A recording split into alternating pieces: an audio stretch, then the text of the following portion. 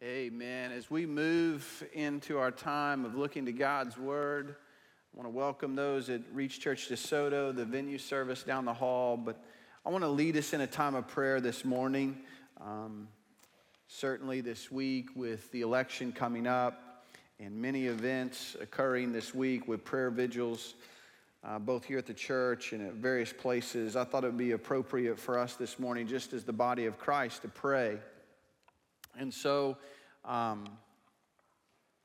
wherever you're at in this room or in the venue service or at Reach Church, we're just going to pray. I'm going to get on my knees this morning. Just, you know that the position of your prayer doesn't make your prayer more effective, but sometimes in a demonstration, a physical way of our spiritual condition of our heart, we position ourselves to demonstrate to God how desperately we need Him.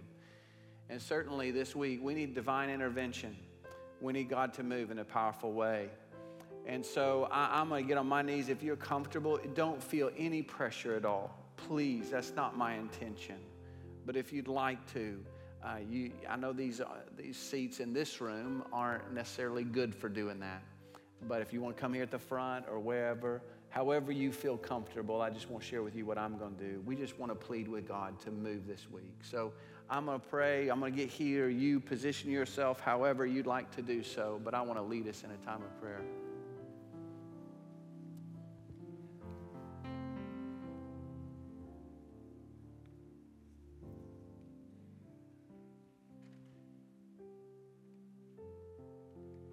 Father God, as we come before you this morning, we do so very humbly. We recognize you're the God of all creation, Lord of heaven and earth. We're humbled that you would take thought of us, as the psalmist said, what is man that you're mindful of him, and the son of man that you care for them, yet made them a little lower than God and crowned them with glory and honor and put all things in subjection to their feet. God, we're overwhelmed that the God of all creation, the one who spoke everything into existence, would care for us, would know us and love us individually. But we are grateful that through Christ we have the opportunity to come before you this morning and to cry out, Abba, Father, to have access to you, not on the basis of our own merit, but on the shed blood of Jesus Christ. And we come to you on the basis of Christ through faith in Him, and we plead with you to move this week. Specifically, as it relates to the value of the Both Amendment, Lord, we pray you would move. We need divine intervention, God. We're pleading with you on behalf of an issue that we know is dear to your heart, the life of the unborn, the baby that grows in the womb. There should be no safer place on earth than the safety of a mother's womb. We know that child that grows in the womb is a life that is infinitely valuable to you. God, we pray that you would move this week on behalf of the unborn to protect life, and I pray that you would use us, that we as your people would get out and vote and avail ourselves the great privilege that we have to participate in our government system. God, to speak on behalf of those who can't speak for themselves by casting a vote. Lord, but at the end of the day, we're asking you to do what only you can do. And we declare to you today, regardless of the outcome, we will remain faithful. We will fight the good fight, as Paul says. We will fix our eyes on Jesus, the author and the perfecter of our faith, and we will continue to stand for the unborn, and we will continue to cherish life from conception to natural death. Lord, we will preach the truth and the gospel, and we'll ask you to move. Lord, we pray with anticipation. We know that nothing is beyond you. Nothing is impossible with you. So God, please, would you move this week on our behalf? Use us, Lord. Help us to be bold and courageous. We love you, Lord. We pray this in Jesus' name. Amen.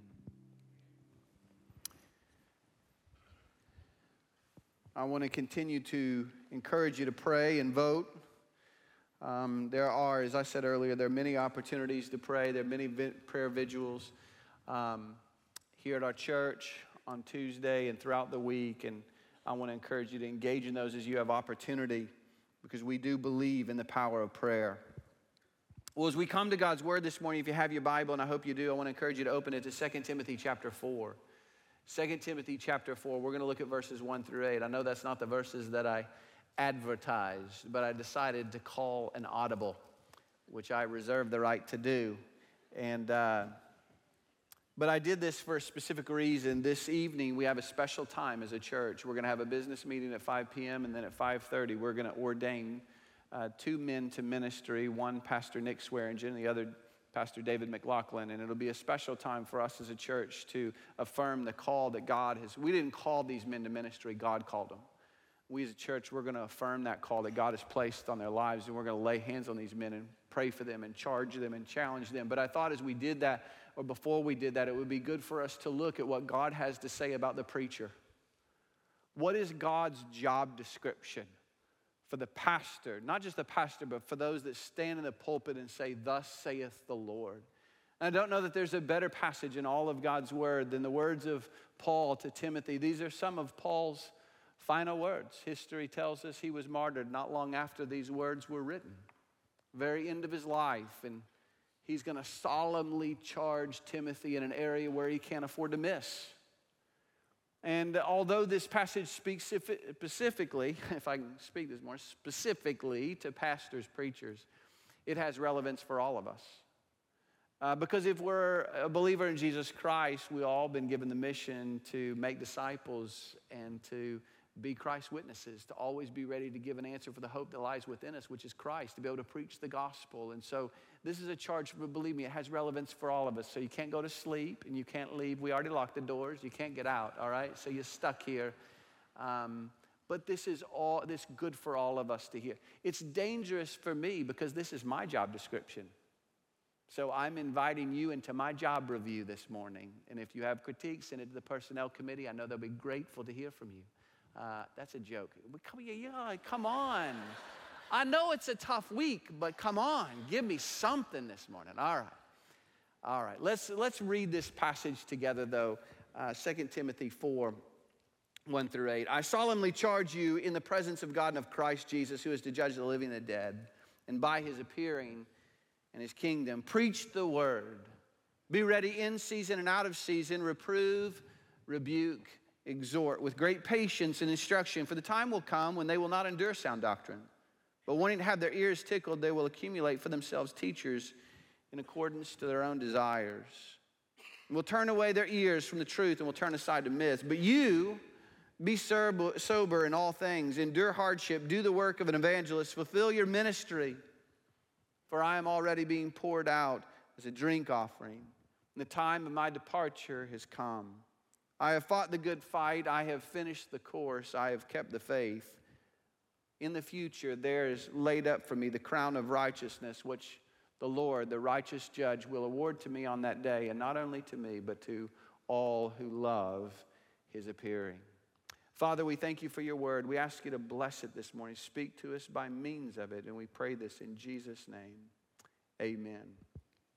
Paul gives Timothy one basic charge, but I think included in that is three real commands that he gives to Timothy as he embarks, as he's passing a baton, the baton of faith, as Paul sees the remaining days as short. He's passing on the baton of faith to this preacher of God's word, and I think he gives him three main commands. Number one, the first one's very obvious. You see it in verses 1 and 2. But the biblical preacher must preach God's word.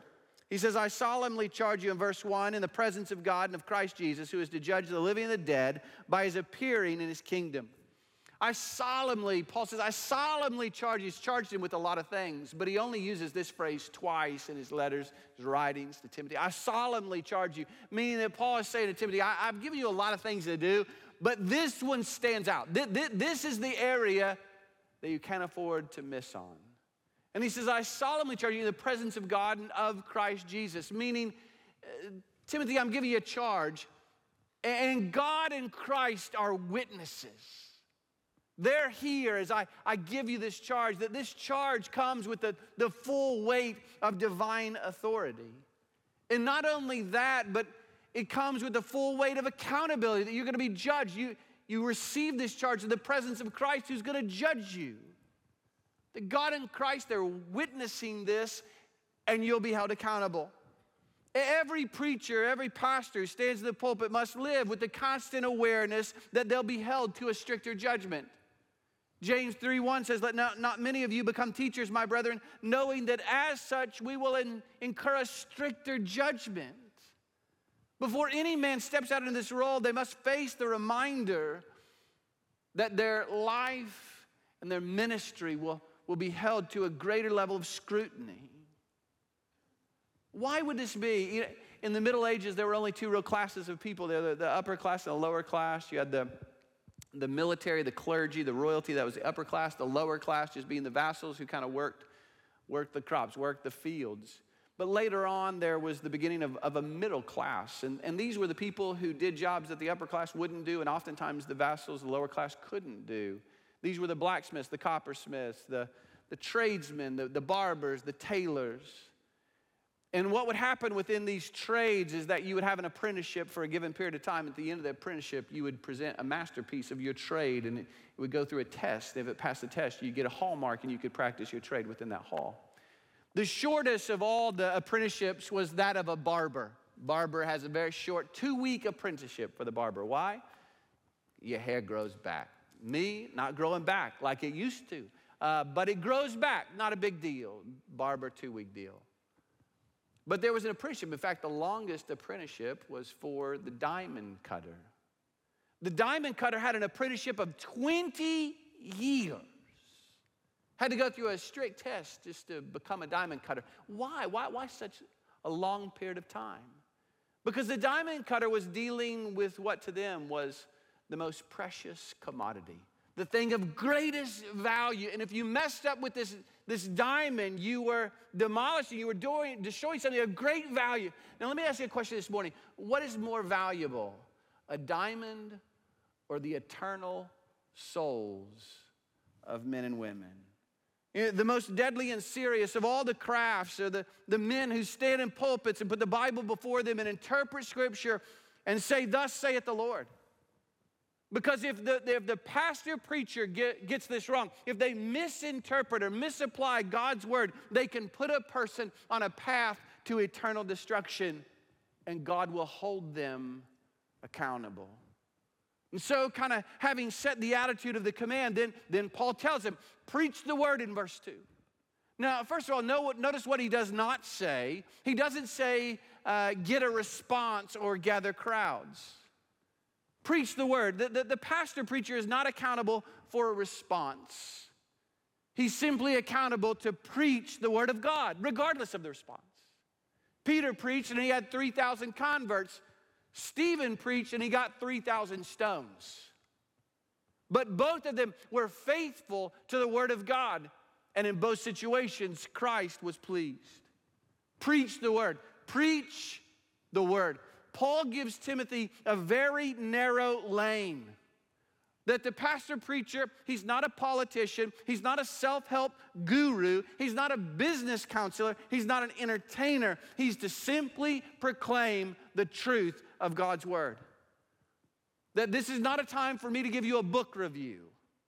This is not a time for me to give you my thoughts on what God is like. No, we simply preach the word. In fact, the word preach is the Greek word caruso, and it's used of a herald who would declare the edict of a king. The pastor preacher is simply to declare God's word as if God himself were speaking it. And then he says, be ready in season and out of season. What does this mean? In season and out of season. Well, it means that the preacher must be prepared in all seasons. The word of God is never out of season. I love this. We don't chase fads. We don't get caught up in culture and all those other things. You know, there's never been a fad for simply expositional preaching of the Word of God. It's never gone out of style. All the way from Peter in Acts chapter 2 till today. Be ready in season and out of season. A doctor, if you're a doctor, they would use the phrase on call. If a doctor is on call, it means that when they get a call, they can't say, well, you know what, I'm tired, it's late, I just don't think I'm going to go in. No, that's not what it means to be on call. The pastor preacher is always on call. They're always ready to preach and to declare the truth of God's word. And then he tells him what it is. What does he mean by preach the word? Reprove, rebuke, exhort with great patience and instruction. Reprove, it simply means to bring to the light, to reveal hidden things. That's what the truth of God's word does. It reveals the dark areas of our heart. It reveals the depth of our sinfulness, oftentimes that we can't see or we won't acknowledge on our own. Do you know the number one accountability that you have in your life? We talk a lot about accountability. You know the number one accountability that you have in your life is the Word of God. On your own, if you read the Word of God, I guarantee you, you will be reproved. God will expose areas in your life where you're living in sin. He'll reprove you. That's what the Word of God does. The Word of God is holding our lives up to the bright light of God's holiness and His truth. Reprove, but not only reprove, rebuke. This is a much stronger and pointed term than reprove. Reprove is the moral aspect of preaching where we declare you're wrong and you need to change. And listen, we all know this. None of us like to be reproved. I don't like to be reproved. And I certainly don't like to be rebuked. None of us do. But it's necessary, isn't it? Sometimes we need to be rebuked. I love this. One of my men that I meet with on Thursday mornings, he shared this proverb that he said had been impactful in his life, and I loved it. I've read this proverb before, but it was just funny because he read it from the New International Version.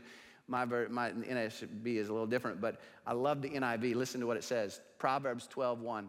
Whoever loves discipline loves knowledge, but whoever hates correction is stupid. Don't you love that? The person who doesn't want and never puts himself in a position where he's not rebuked is stupid. You know, if you're looking for advisors and counselors in your life, don't just choose people you like. Choose people who won't lie to you. Choose people who won't lie to you. If you're in need of a physician and you have cancer, listen, you don't want a doctor who's just always going to tell you you're healthy. Hey, you're just healthy, you're fine. It may make you feel good, but that advice will eventually kill you. None of us enjoyed being told that we're wrong, but rebuke is necessary if we want to grow and prosper in the Lord. And so the biblical preacher, he doesn't tell people what they want to hear. He simply tells them what God's word says. This is the word of God. He lets the word of God do the reproving. He lets the word of God do the rebuking. As I have heard it said, the preacher is not just juggling oranges for the entertainment and the enjoyment of the audience. He's throwing javelins, calling men and women to obedience. He's preaching for a decision. And then he says, exhort with all patience and instruction. Exhort. I love this because the word of God should never just leave us bloody and dying on the battlefield. The word of God exhorts us. It lifts us up. It encourages us. The biblical preacher is not a man who just simply piles on guilt, but he's to encourage men and women on the basis of the truth and the joy of God's righteousness, that the biblical preacher calls men and women to the joy of walking in obedience to God's word. It's similar when we preach to husbands and we say, husbands, love your wives as you love yourself. And it's convicting to us as husbands. It's a gut punch. Sometimes it convicts us. But the word of God just doesn't convict us and rebuke us. The word of God tells us how to live as biblical men and to enjoy obedience as we love our wives. It gives us some practical steps by which we improve and become the men that God has called us to be. And I thought of it this way, just because my son plays golf and he takes some lessons occasionally. But imagine if you went to get some golf instruction, and the golf instructor, he videoed your golf swing, just took a video of your golf swing, and then he took the video of your golf swing and he lined it up side by side with the golf swing of Tiger Woods. And he said to you, you're horrible. This is what it should look like. This is what you look like. You're awful. You're not even near the standard. And then he said, now that'll be $100. Thank you for coming today. You'd be a little bit irritated, wouldn't you? Why? Because you don't want to just be told you're wrong. You want some practical steps to get better. But isn't that the beauty of God's word? It knocks us down, but it also builds us up. It says, yes, you're wrong, but here, there's a better way to live. And it gives us practical steps to be the men and women that God called us to be. Exhort. Exhort with great patience and instruction. Patience, instruction, they're lumped together. In the patience, it's the Greek word macrothumia. Macrothumia. Macro, great. Thumia, sympathy. With great sympathy. With great patience, long-suffering, that the biblical preacher must be patient. He must be compassionate. Why? Because God is patient and compassionate with the preacher. That the preacher also knows what it is to struggle, that the Word of God convicts men and women, but it also convicts the preacher. That the preacher knows what it is to be rebuked. He knows what it is to be reproved and to be exhorted and to be built back up. And therefore, he's sympathetic as he preaches, and men and women struggle with sin. The biblical preacher is patient because God is patient with him. Listen, you know this. I confess to you, I know what it is to have conflict with my wife on the basis of my own sinfulness and to be rebuked by God's word and to be corrected. And it's not fun. But I've walked through that. I know what it is to be convicted and rebuked as a parent. And to be called to a holy standard and to struggle and seek to be better. And God has humbled me. And it shouldn't change the message. This doesn't change the message we preach. But it does change the heart with which we deliver the message. You know, one of the most dangerous things, and I speak from experience, I'm not speaking down to anybody, but even as I think back on my time of preaching, one of the most dangerous things is a young man who just graduates seminary and he's got a ton of knowledge, but he's never been humbled. And if he's not careful, he can preach out of pride, and he can't really care for the sheep. He beats the sheep on the basis of God's word. You know, one of the things that we look for in staff here, especially our pastoral staff, we got a rigorous interview process for our pastoral team. We love to bring guys up from within because we get to know them. But one of the final things that I'll always ask our guys is, does he have a limp? Does he have a limp? Meaning, is this a man who's been broken by God? He knows what it is to be rebuked. He's been low and he's felt the word of God lift him and build him back up into the man that God has called him to be. Because I guarantee if he's got a limp like Jacob had a limp after wrestling with God, he will preach the truth of God's word, but he'll do so with a compassionate heart.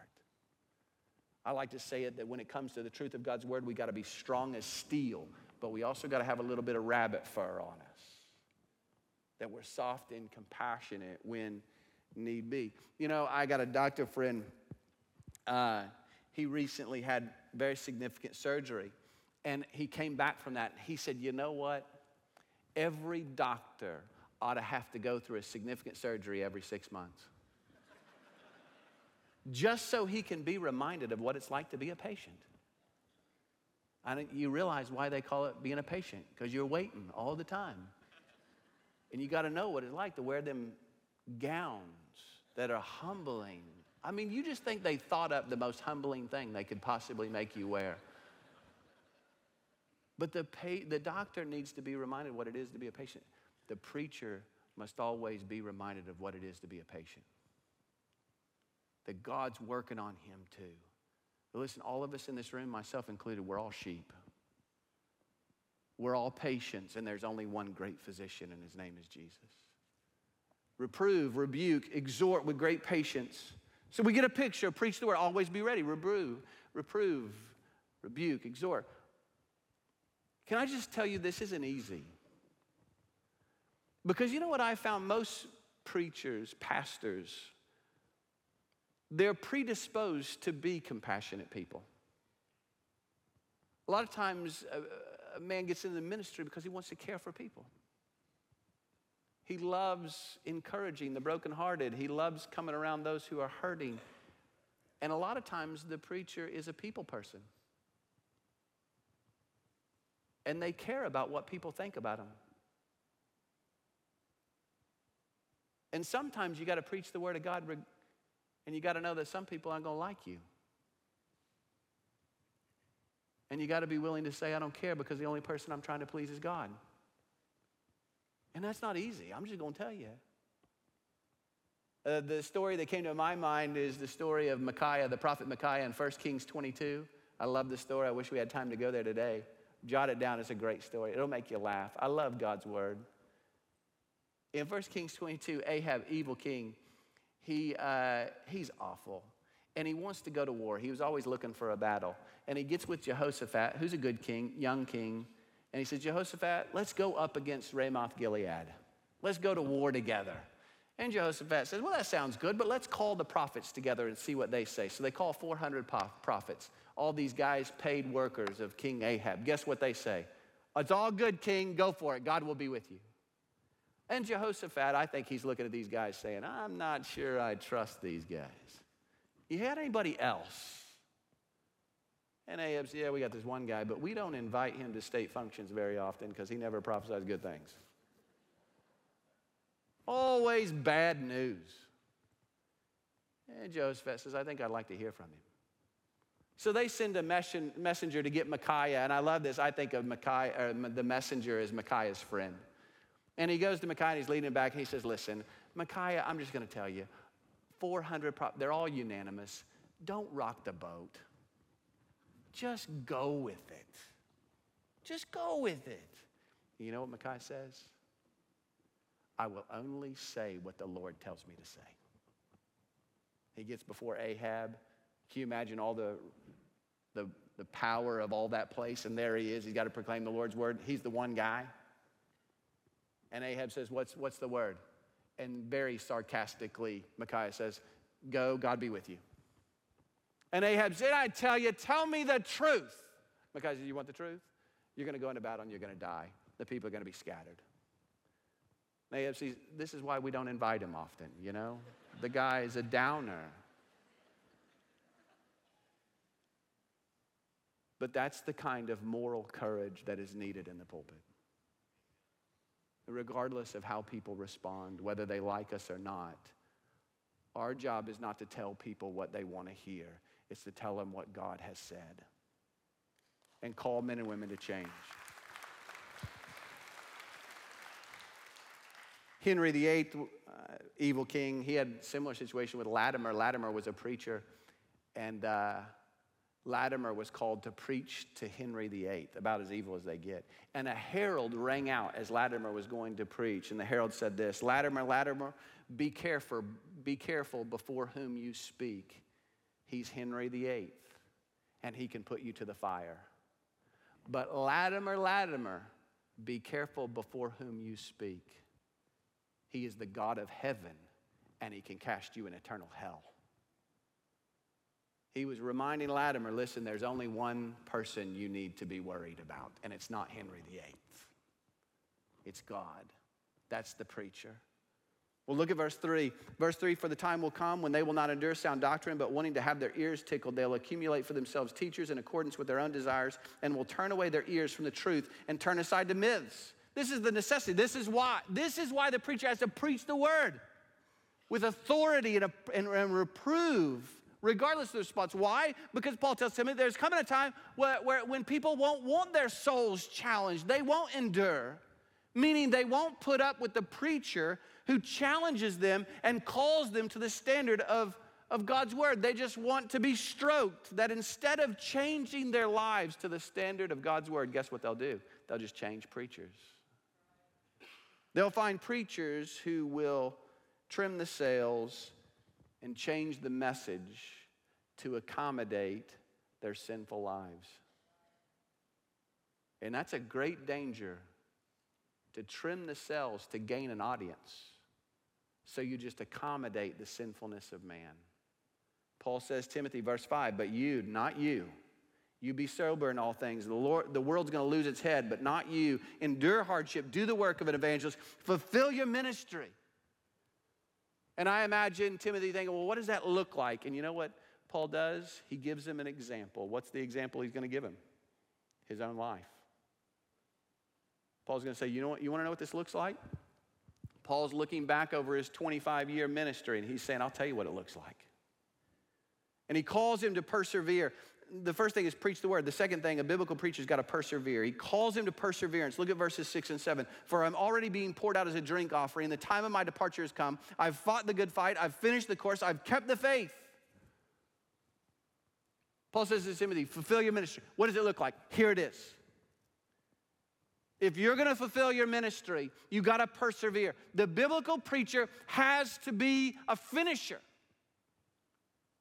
You know, when I started out in ministry, man, I'd find these young guys, these great orators, these great preachers. Man, that's so awesome. They were kind of my heroes. I looked up to these guys.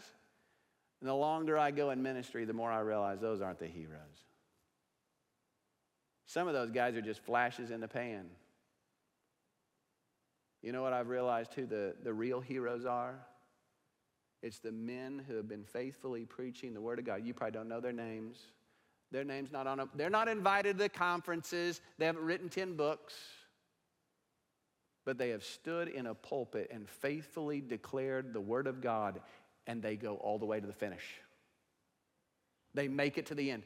It's kind of like a marathon. Everybody looks good at the start, don't they? Oh, they're spry. They all look good. They got the right clothes on. Check them at the end.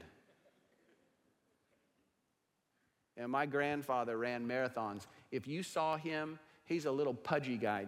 Jeff McCracken was here in the first service. He used to run marathons and races with my grandfather. My grandfather, you would never have thought he was a runner. He didn't look like the runner. But I'll tell you what, he was a finisher. And if there's one thing he taught me, it's, Chad, be a finisher. It's not how you start, it's how you finish. You be faithful. That's what Paul is calling Timothy to. How do you be a finisher? Well, he tells him, if you're going to be a finisher, you have to see yourself as a sacrifice. Paul says, Timothy, I'm already being poured out as a drink offering.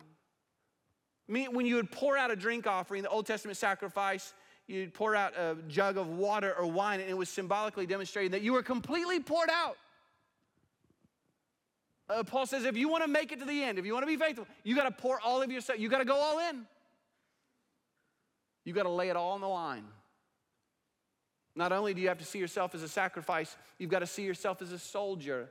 He says, the time of my departure has come. Departure is a military term. It was used of a soldier who had fought a long time in battle. And at the end of that time, when the king would call him home, he'd pull up the tent stakes and he would go home. That's how Paul sees himself, as just a soldier. In fact, that's how he sees death. It's just a departure.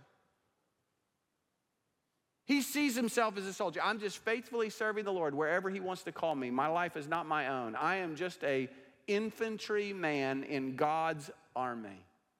I go wherever he wants me to go. I do whatever he wants me to do. And I don't go home till he tells me. But when he calls me home, I depart. You know, it's so interesting to me. You get young men in ministry, they'll say, well, you know, I'm serving over here, but my real goal is one day I really want to have this ministry down in Florida because I've been hoping for Fort Lauderdale, and I'd really like to get down there. Listen, that's not the way it works. Do guys enlist in the military and go to the general and say, hey, you know, I like what you're doing, but I want to be positioned over here? No, you join the military, you enlist, and there's only one who gives you orders, and you do what he says, or you're disqualified. The faithful biblical preacher just goes where God tells him to go, does what God tells him to do. He's a soldier. He serves faithfully, and then when the time comes, he departs. The time of my departure has come. He says, I fought the good fight, meaning this is a noble cause.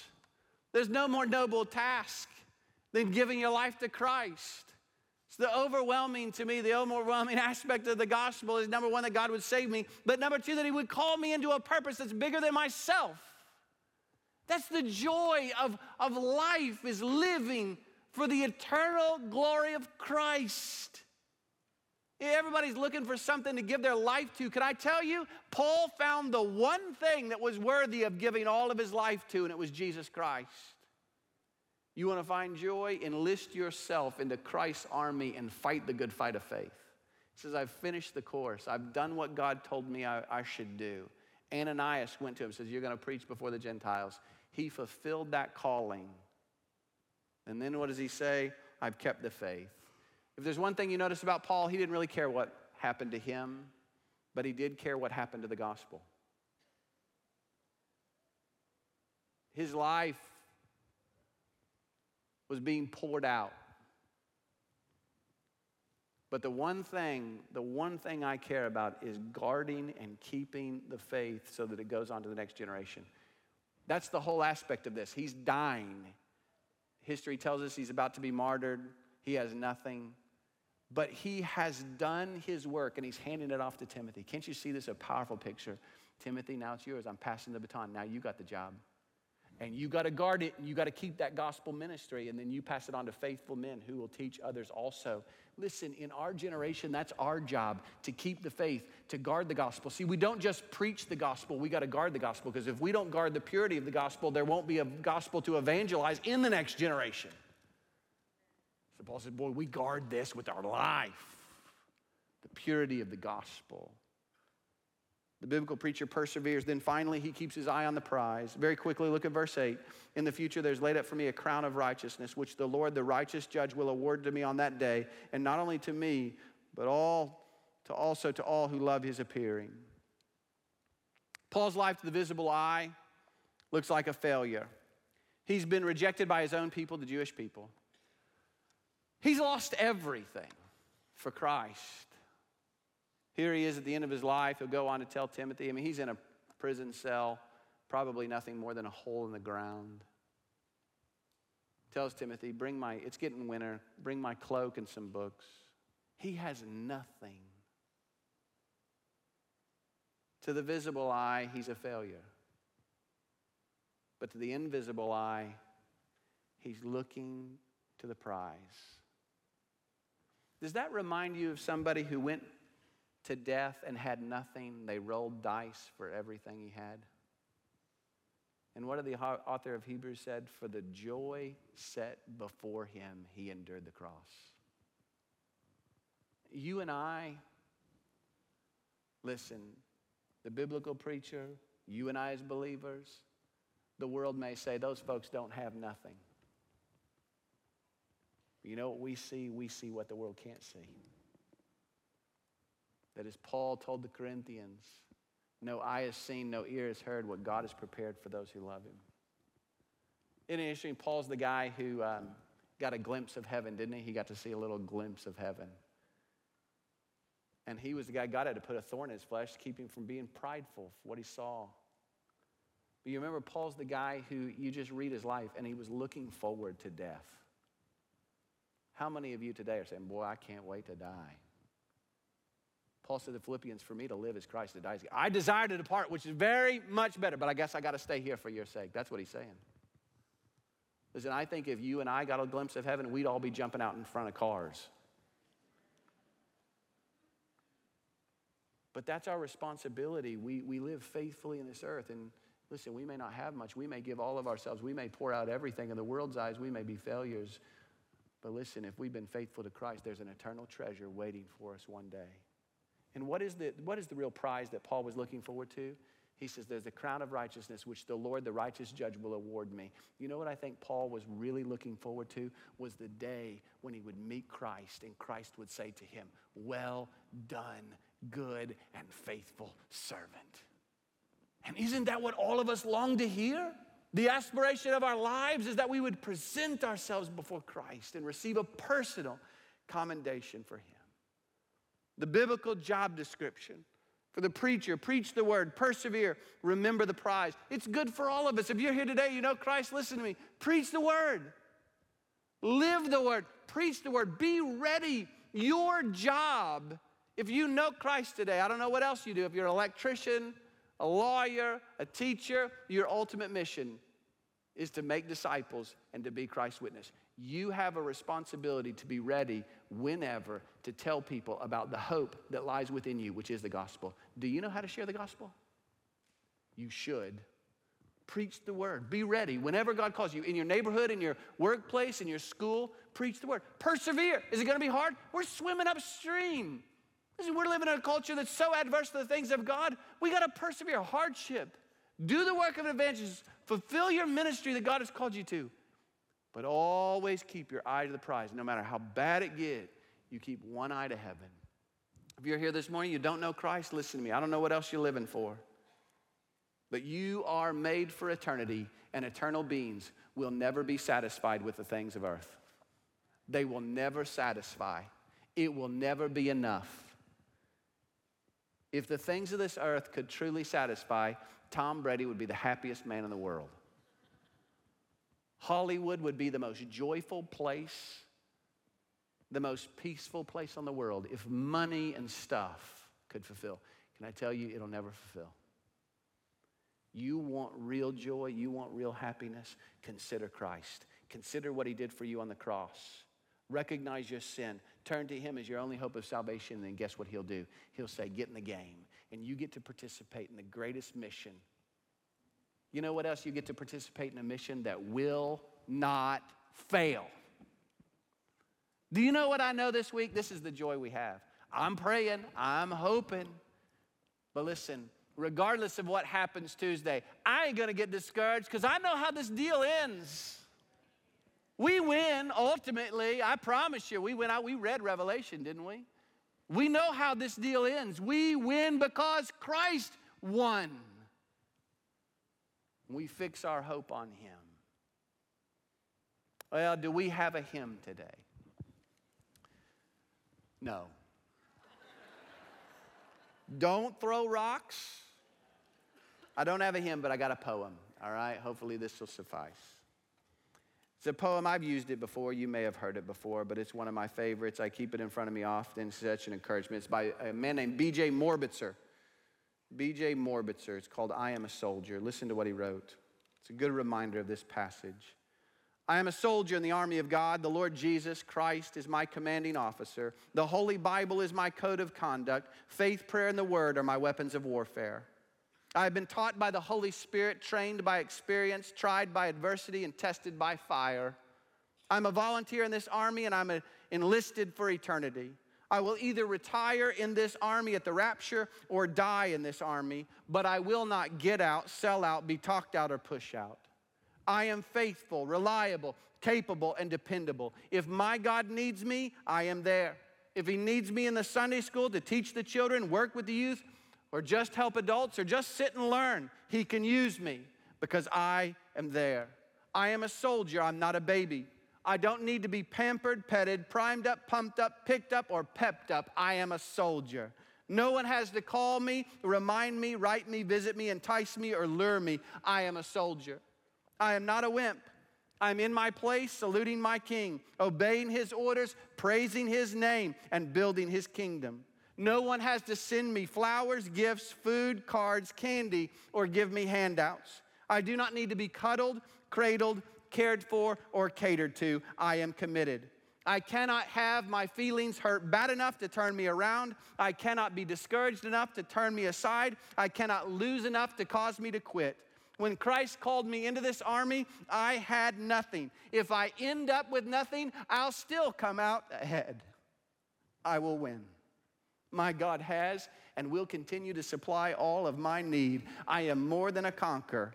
I will always triumph. I can do all things through Christ. The devil cannot defeat me. People cannot disillusion me. Weather cannot weary me. Sickness cannot stop me. Battles cannot beat me. Money cannot buy me. Governments cannot silence me. And hell can't handle me. I'm a soldier. Even death cannot destroy me. For when my commander calls me from this battlefield, he'll promote me to captain and then allow me to rule with him. I am a soldier in the army. I'm marching, claiming victory. I will not give up. I will not run around. I'm a soldier marching heaven bound. Lord, we thank you for your word this morning that reminds us really of all of our callings. If we know you as our personal Lord and Savior, we've enlisted in an army. And all have been given this responsibility of preaching your word, testifying to your truth. God, I pray that in this endeavor we would persevere. We would never give up. Regardless of the headwinds, we may lose some battles here and there, but we know ultimately we'll win this war because you won. Help us to persevere. Help us to keep our eye on the prize. Make it our goal and our soul's ambition to hear those words, well done, good and faithful servant. Lord, if there's anybody here today that doesn't know you, I pray that you would reveal to them the depth of their own sin. I pray that they'd see the glory and the beauty of their Savior, Jesus Christ, who died on the cross for their sins, and they would come to know you. They'd run to you. They'd repent of their sins and trust in Christ. And then they, too, would volunteer, enlist in this great army, in this great endeavor, this great mission that's bigger than themselves, to win a prize that's far greater than they can imagine. Lord, we love you. We pray this in Christ's name. Amen.